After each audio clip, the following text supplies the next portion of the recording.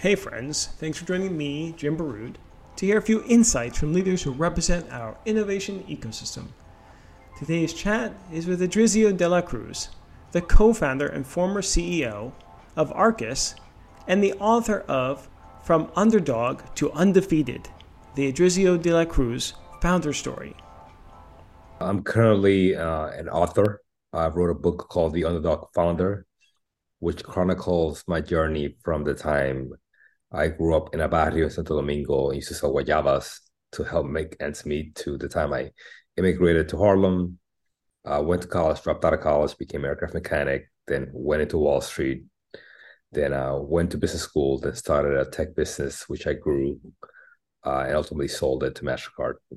Awesome. Okay, so let's get into that. I mean, that just a story of you coming from the barrio in DR.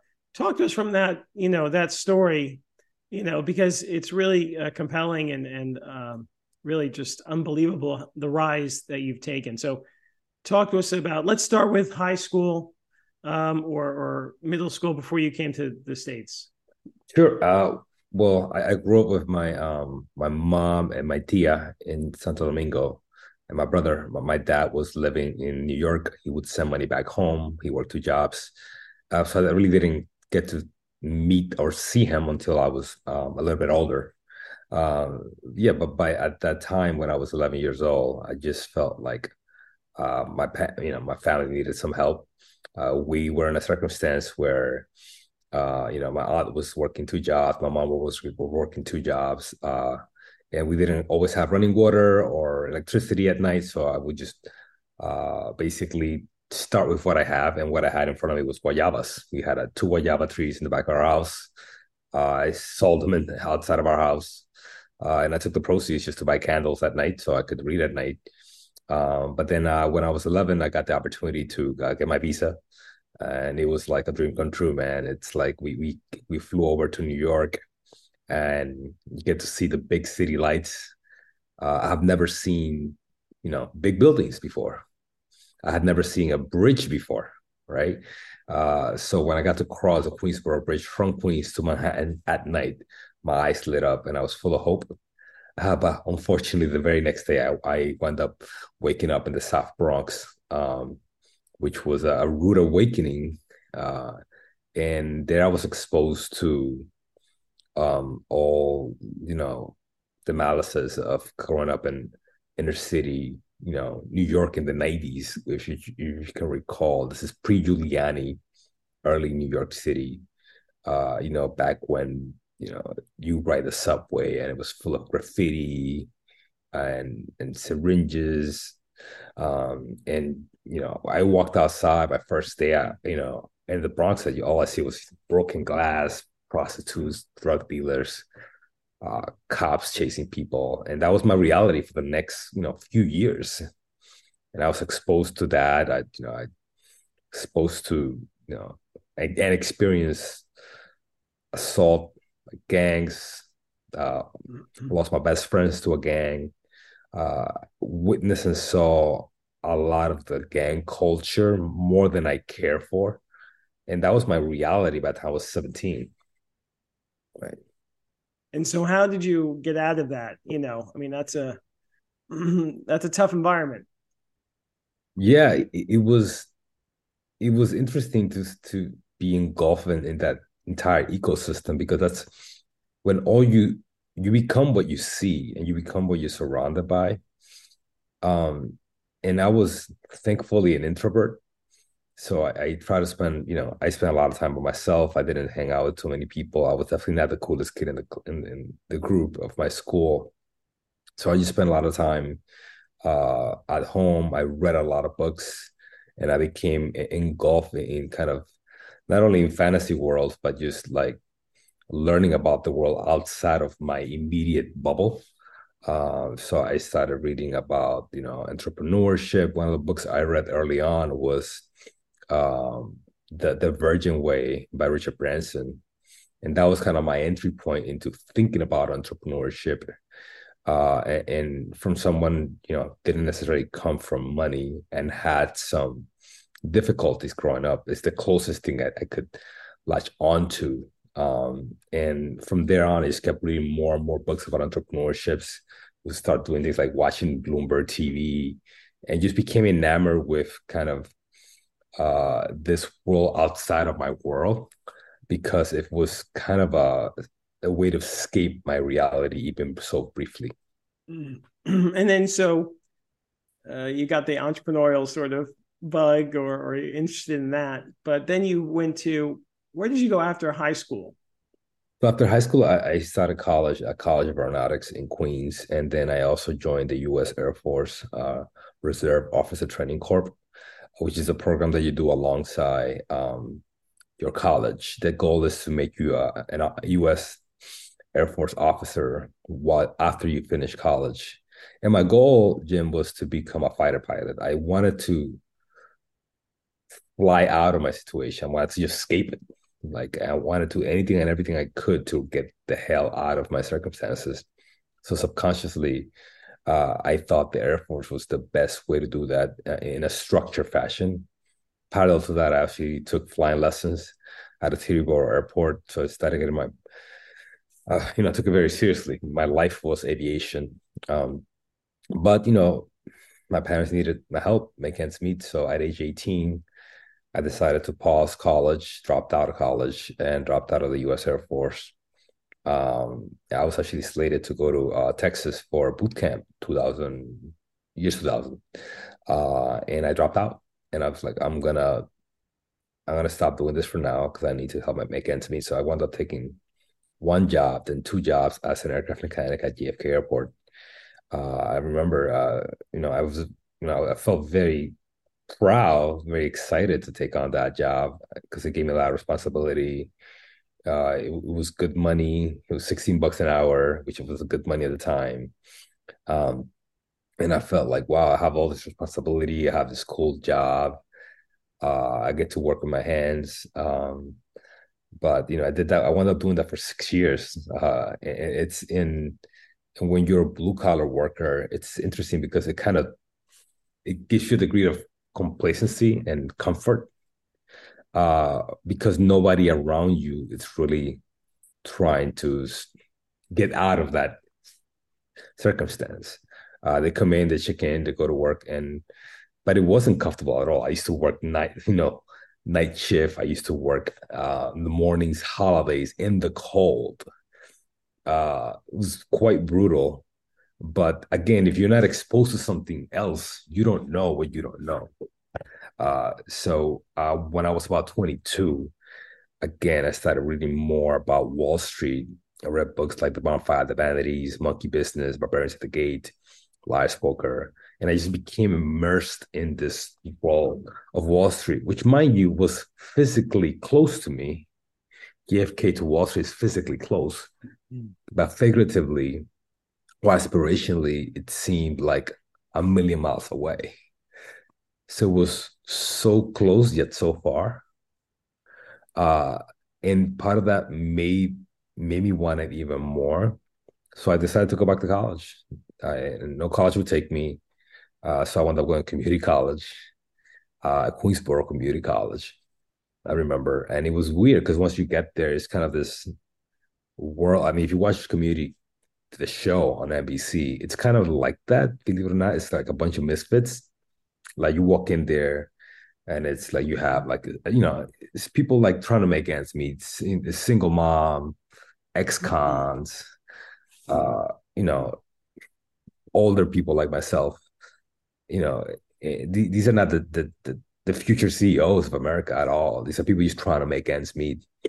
And I got there and I was like, man, this is like I need to get out. I knew I needed to get out of there. So I wound up applying for City College, Baruch College in the city, and that shifted my environment from Queensboro Community College, which is in some suburb in Queens, to City College, which is very physically close to Wall Street. And I immediately learned that physical proximity to what you want has a huge value. Like if you physically place yourself into something that you want, it automatically makes it more tangible. And this is why San Francisco is the epicenter of Silicon Valley. People go there and they get to meet more people, and it becomes kind of this compounding effect. And the same thing happens on Wall Street.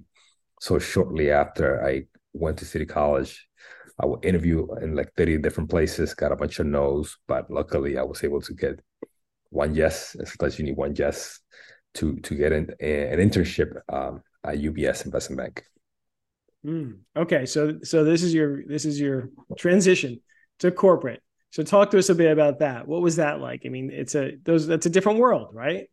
Yeah. Oh, totally, totally. I mean, I remember it was 2005, and I told my supervisor at at the airport, I was like, look, I got this internship on Wall Street. It's only an internship, but I'm not coming back. And he's like, yeah, you're sure? Like, yeah. Like you've been here for 6 years. Like you're just gonna quit for an internship? It's a couple of months. I'm like, yeah, I'm not coming back. Like, thank you. Like, here's my ID. And like, you got to go to get your ID back. It's a big deal because you got to get clearance from the FAA and the airport. Like, I'm not coming back. I don't want it. And the reason I did that because it's like you have to burn all the bridges sometimes. If you give yourself an option to look backwards, you will never look forward. And I wanted to go out into the ocean and swim like like I like I wasn't coming back to the shore. I'm gonna swim as hard as possible, and I'm either gonna get to the other side or I'm gonna drown trying. And that was my attitude. I was fed up. I was like 25. I felt like, man, like I could do much more with my life than this. I wasn't like happy.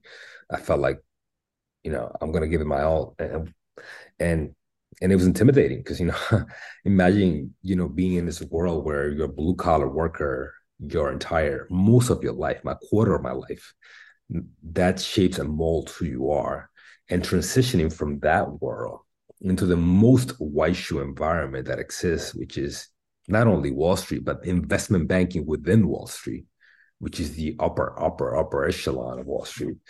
I felt like very intimidated. No one looked like me.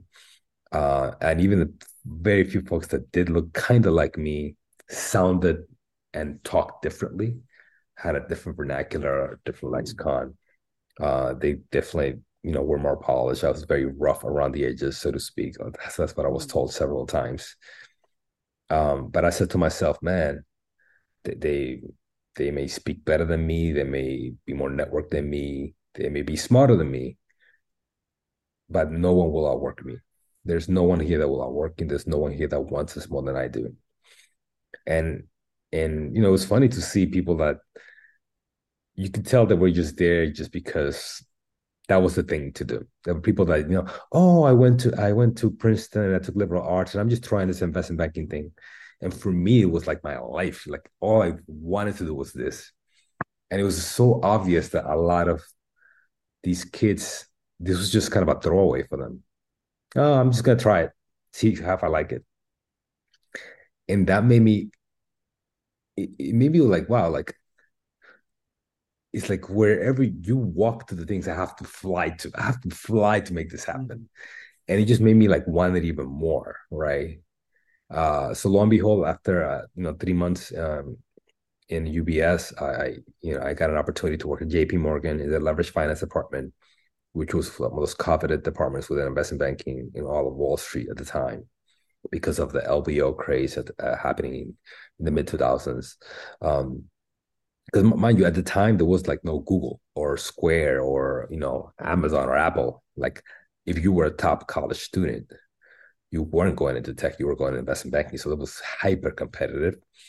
But at the same time, it also gave me kind of a front row seat into success theater. So I was able to work with arguably the smartest people in the world. And that was intimidating, but also extraordinarily fulfilling because that became a real school. And I was able to understand, like, okay, this is what the bar is. Like the bar, I thought the bar was here. It was here. Like, this is how these people interact. This is how they behave. This is how they execute. This is how they carry themselves. Um, and I loved it, man. I was enamored with that degree of competition, that degree of excellence. and lo and behold, I kind of took that as stride, and that's why I wanted to, apply to business school because I felt like all of them had come from a few programs, and I wanted to be part of that program. I wanted that environment. So I wound up applying to business school 2009, and it requires you to have a GMAT. I took the GMAT uh, 4 times. My highest score was 570. The average score to get in was 750. And I was like, you know what? I don't have the score, but I have the story. Therefore, I'm going to apply with the story, apply with what you have, because what you have is plenty. And I got in. I got in conditionally. I was the lowest score at the Wharton School that year with a 570, but I didn't care. All you needed is one yes.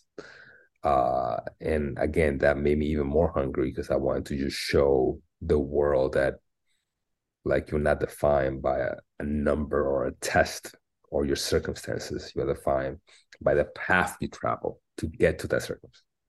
Right, right. And so that's a great school. I'm sure there were some other, entrepreneurs in your class or business folks. What was sort of the one key learning or one or two key learnings from your MBA experience at Wharton? Well, Wharton I was able to get access to even more, folks who come from like an excellent background, who have come from an environment of success. So it was a higher level of just learning by osmosis, learning success by osmosis, where I was able to kind of I was very intimidated, to be honest with you, even more than the JP Morgan, because unlike JP Morgan, like here at school you can fail out.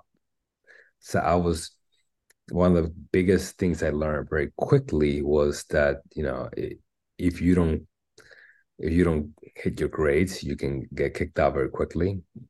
And the first semester, I was faced with like I wasn't doing well, and I quickly learned that I was diagnosed with ADHD, and I learned that was one of the components that had held me back for so many years.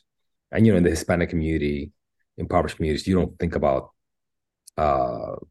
these type of kind of being neurodivergent or being disadvantaged in any particular way. You just go through it. So after that, I was able to get more time with my test, and that made a huge difference. Just an extra 15, 20 minutes per test made a huge difference. Made me feel more comfortable, made me feel more confident. So if anything, the number one thing I've learned while at Wharton is the fact that I had the intellectual capacity. I just never had the tools to really, harvest and cultivate these capacities in the right way. Because I never had anyone, first of all, I never had anyone tell me to go to college. I never had any coaching. I never had any role models telling me, oh, you should go to, an Ivy League school. But like everyone else in that group did, right? They have been, they have been groomed since birth for this path, right? I never had any access to that. I started thinking about this when I was 27. These folks were thinking about it where they were like 7 years old. So they had like a 20-year head start than I had. So it kind of helped me reframe things a little bit more, but I didn't want to let that be an excuse or make me feel like a victim. I wanted to take all of that energy and channel it to get me from where I was to where I want to be. So you graduate from Wharton. What do you do next? So after graduating, I just felt like really empowered, Jim. I felt like I could do a lot. And just 5 years before that, I had been working as an airplane mechanic, and that was my life. And I went from that ecosystem to now graduating from what was the number one business school in the world. I just felt really empowered. So I always had an inkling to become an entrepreneur. I felt like this was the time. It was now or never. And so I decided to think about like what problems have I experienced that I want to fix. For me, it was remittances. I grew up receiving money from my dad, then grew up sending money to my abuela and my tia when I was older. And remittances hadn't really evolved at all. And from the time I had immigrated to the time I had finished business school. So I came up with this concept of improving remittances. Started a company called Regali, and with that company, met a couple of co-founders. Felt really good about it. That then was able to luckily apply to a bunch of accelerators. All of them said no, and then we had about like 2 3 weeks of runway left in our bank account. Wound up applying to an incubator called Ycombinator in Silicon Valley, which at the time already was kind of the number one accelerator in the world. So we didn't think we had a shot in hell of getting in. But we flew there, really prepared. We're very excited. Then on the way back to the airport from the interview, we got the call, say, hey, you're part of the YC 2013 class. It was like, oh my God, it was like I hollered at the heavens. I was super excited. Wound up being the first Latino company to get into Y Combinator ever. It completely changed my trajectory altogether. It was really, truly a transformative experience, not only professionally, but personally as well. That's great. And but for those folks that aren't familiar with remittances or the company, did it make it easier, cheaper to send remittances back? What was the sort of differentiating factor? Yeah, the instead of sending cash, we noticed that most of the cash was going towards paying your family's bills or paying their groceries. So we came up with the concept of product as remittances. So you would basically send like you could pay your family's utility bills from New York, for example.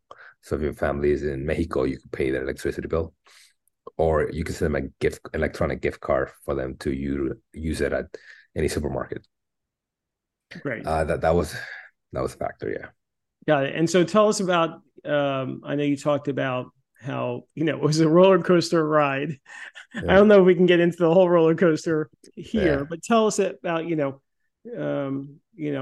you eventually, sold the company, and what that was like.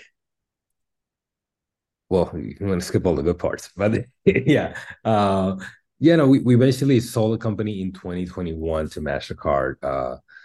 That the journey leading up to that was the best way I to describe it is it's a horror movie with a Disney ending. And even the ending itself was part horrific. The process we started in summer 2020 was supposed to take a couple of months. It's supposed to take 3 months actually, and wound up taking ultimately a total of like 18 months. Uh, we went through a process where it took so long that my wife and I wound up getting pregnant and having a baby and moving to the DR. All of that happened between the time we started the process and the time we exited. Um, I learned a ton about the M&A process. Also learned how little information there is about selling a startup. And I learned quickly like how much you cannot rely on your lawyers. You really just have to learn a lot of this on your own. There's a lot of nuances and intricacies to the process, a lot of mechanics to the process that I just was unprepared. And mind you, I was the next investment banker. So imagine if you did not come from that world. So while it was painful, it did teach me a lot about the M&A process. And this was then the psychological aspect as well of kind of maintaining your psyche and well-being while you're navigating the sea of uncertainty. And mind you, we were 100+ person team. We had 200 customers, millions of dollars in revenue. Um, we're a sizable company, so you had to kind of manage the entire organization while we were in the pandemic. So it definitely a lot of layers of complexities and challenges that, again, the way I see it is it just made me a better founder. Right. And so now you've gone through that whole uh, journey and the successful exit. That must be so gratifying, right? After everything you'd been through, and Yes. then you get the chance to work at Y Combinator, the accelerator that put you on this path that made you gave you the opportunity to be so successful. What was it like coming back to Y Combinator, and how has that experience been over the past year or so? What was that like? It was wonderful. It felt like coming home again. Uh, I was able to, work with old friends like Michael Siebel and Gary Tan, who backed me the first time and just became more than investors, mentors, just became friends. Um, by just going back to the ecosystem and ironically still feeling a degree of intimidation and a degree of imposter syndrome. Um, First from like all the other partners who all also have had successful exits.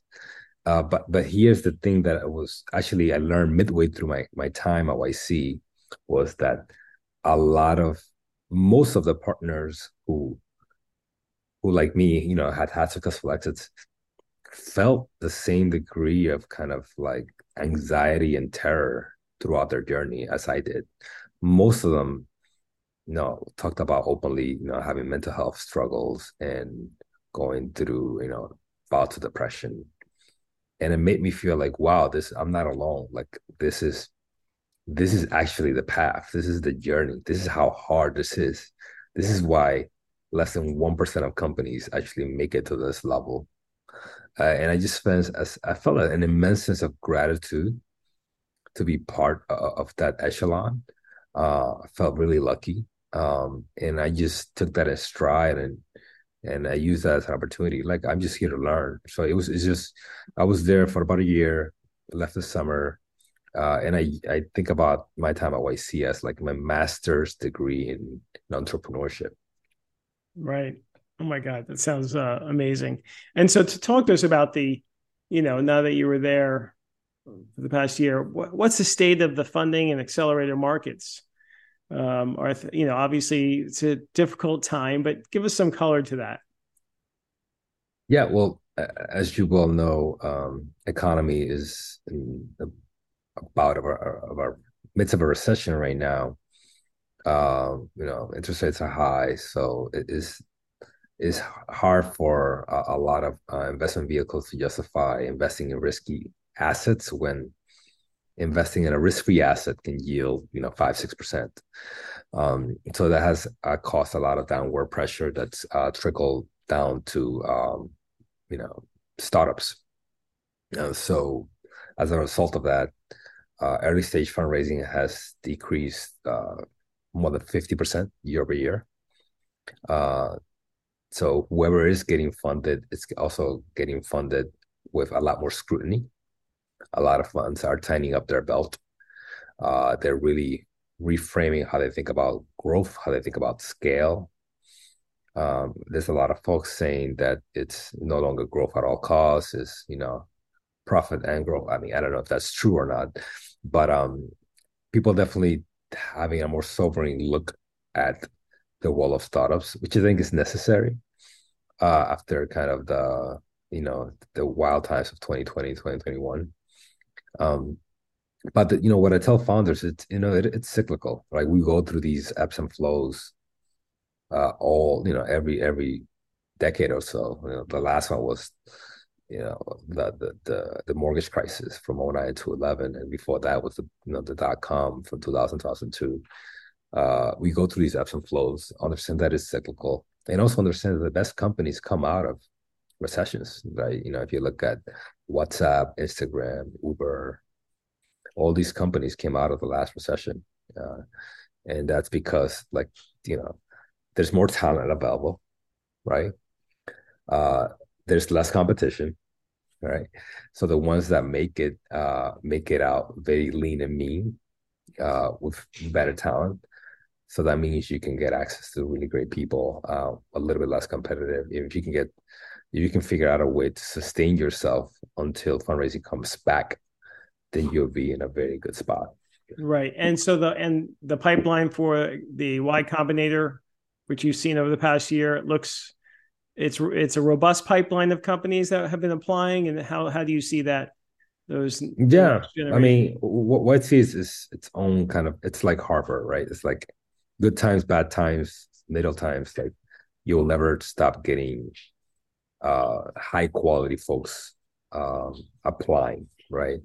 And even the folks that come out will have some success in fundraising, just because like think about it, like there's money out there. It's gonna go somewhere. It's gonna go to the the top of the top.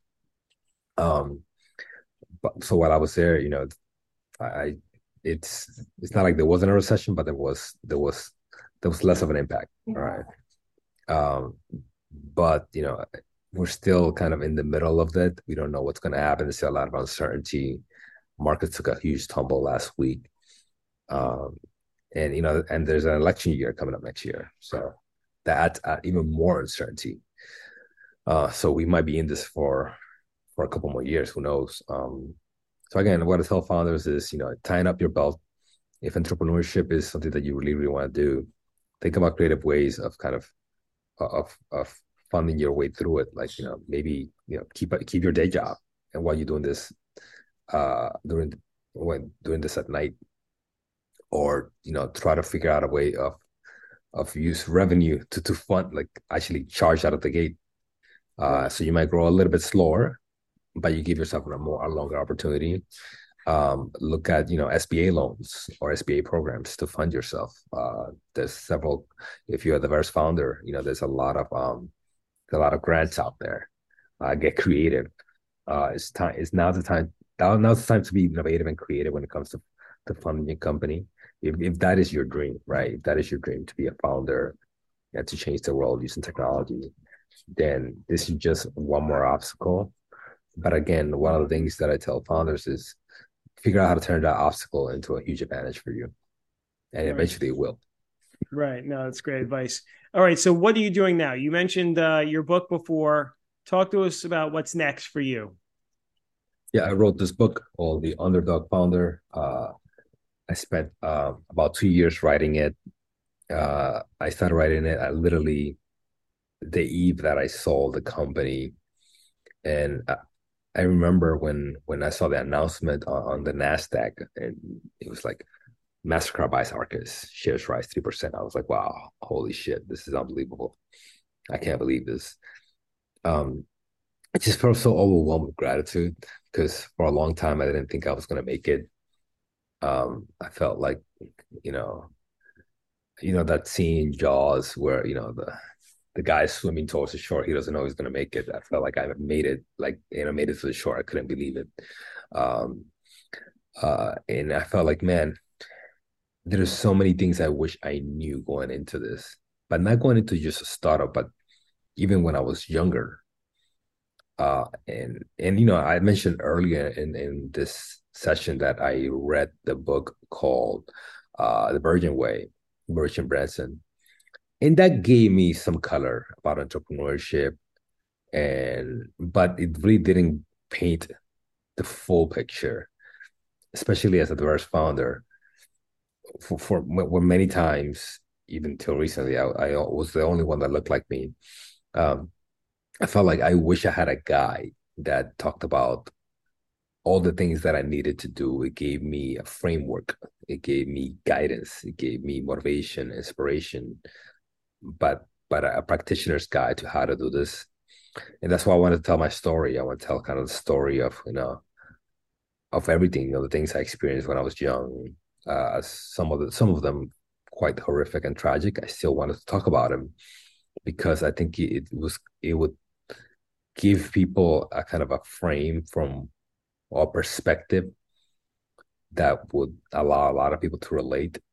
And that's been the case. A lot of people have talked to me from every background uh, across the world, telling me how much the books impacted them. And that's quite powerful because that's what I wanted to do. It wasn't oh, this is how you start a startup. This is not. This is how you thrive and succeed in life. It's not in spite of the challenges, but because of them. Right.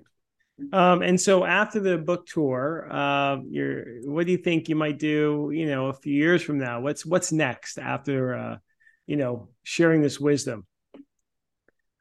Right now, I'm just helping founders. So, reach out to me, look me up on LinkedIn, Edrizio De La Cruz.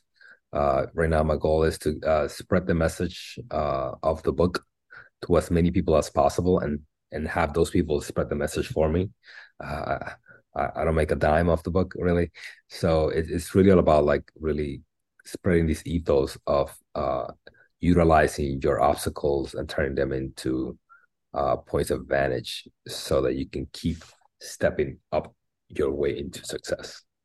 Great, great. And so, this has been a great conversation, Adrizio. We usually, do a few short questions, just one thing. So, first of all, what is one tip for entrepreneurs who are considering applying the Y Combinator? Sure. So sickness is power. Jargon is your enemy. So the more clear, concise, and precise you are in every point of communication you have in your application, from the video to your one-line description to the way you describe yourself to your LinkedIn profile to your GitHub profile, the more clean, concise, and precise all of that is, the better your chances of success. I cannot tell you how many talented people get lost in the weeds because they put too much jargon in the description of their company, of their LinkedIn profile, of their product, and it makes it almost impossible for people to read. Remember, no investors don't invest in what they can't understand. Got it. And what about the pipeline of entrepreneurial talent? How can that become more diverse? Is there anything that, the ecosystem can do? That's why I wrote the book. The way it can become more diverse, we need more success case studies that meet people where they are. And there are very, very few. I mean, there's literally like less than 10 Hispanic founders that have sold a company at sizable amount. And we need more success cases. And I bet you don't know many of them.